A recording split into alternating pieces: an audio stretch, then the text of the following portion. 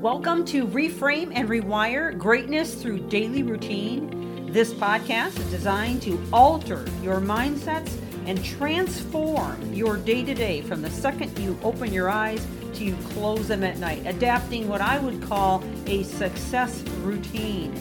This series is liable to change your life, and it's never the big things that you do, but the littlest things you do every day that make the biggest difference. And now, on to the podcast. Thank you for joining. Welcome back to the podcast as we continue in this series on finding your purpose.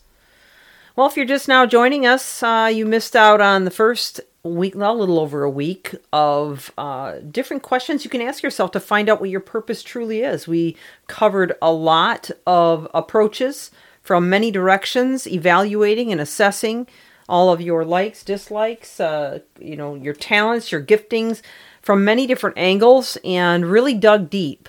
And so that's the first step to this, is just kind of finding out where the common denominators are from all of those different questions I asked, from all of those different statements that you were to think about. And from that, then developing maybe 2 or 3 or maybe 4 things that seem to come up again and again in the answer of all those questions so that you can figure out what your purpose is. And then in the last few days, we have been discussing, first of all, starting with the mind and how to get the mind under control and be able to move forward without a lot of self-sabotage, doubt, allowing influences to stop you from moving forward. Really basically giving you a lot of great foundations on how to move forward with whatever it is that you were called to do, whatever you decided to move forward with, okay? And again, this is maybe a career change or a career pursuit, or it may be something that is near and dear to you that you just want to accomplish, a legacy that you want to leave, some kind of a voluntary endeavor that would really mean a lot to you to accomplish or to be involved in before your hourglass runs out in your life. So it doesn't matter what it is. All of these tips I've shared apply across the board. So I have just a couple more to offer you, and then what we're going to do is we're going to shift gears a little bit.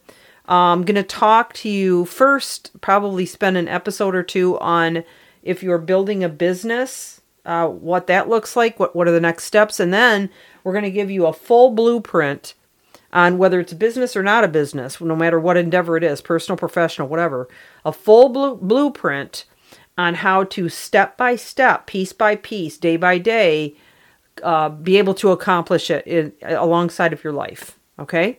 So that's where we're going from here. So the next tip that I have is to build patience. As the saying goes, Rome wasn't built in a day. And, I'm pretty sure that the Romans had to scrap a lot of initial plans and even, be willing to be flexible and evolve. And then really that's what building any kind of new endeavor is like. It may start out a certain way, but you may need to, take a new direction or invest in a certain area, or maybe you got to stop for a minute and get educated on something before you can move forward, or maybe you've got to ask questions of the right people, or maybe you have to raise money, or maybe you have to look for specific resources or tools or whatever. I mean, the list goes on and on. It's endless. So you need to if you're going to move through this and you're really going to make it happen, you have to be patient and realize things don't always happen as quickly as we'd like them to.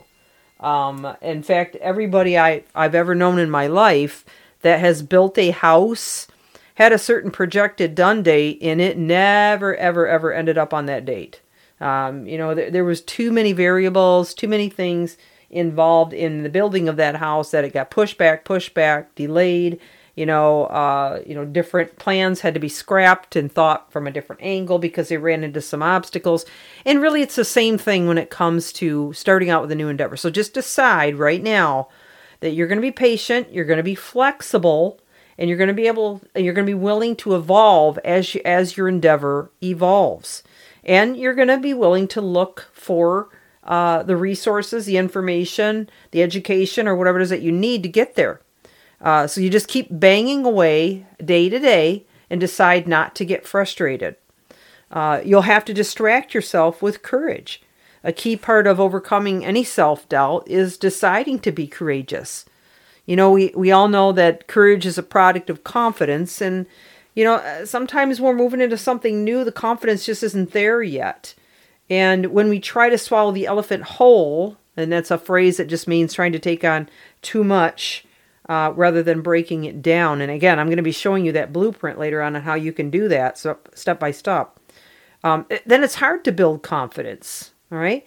So you're going to have to find a starting point, have as much planned out as possible, but also kind of fake it till you make it, if you will. Right. When those doubtful thoughts start to creep in and you start worrying too much about what isn't done yet, or about things you don't understand or you don't know yet, hold on to it, because sometimes some of the things we start to worry about, we allow those to tackle us and take us to the ground where we become paralyzed and we can't do anything. And that's not good to do. You're going to have to take this a little at a time.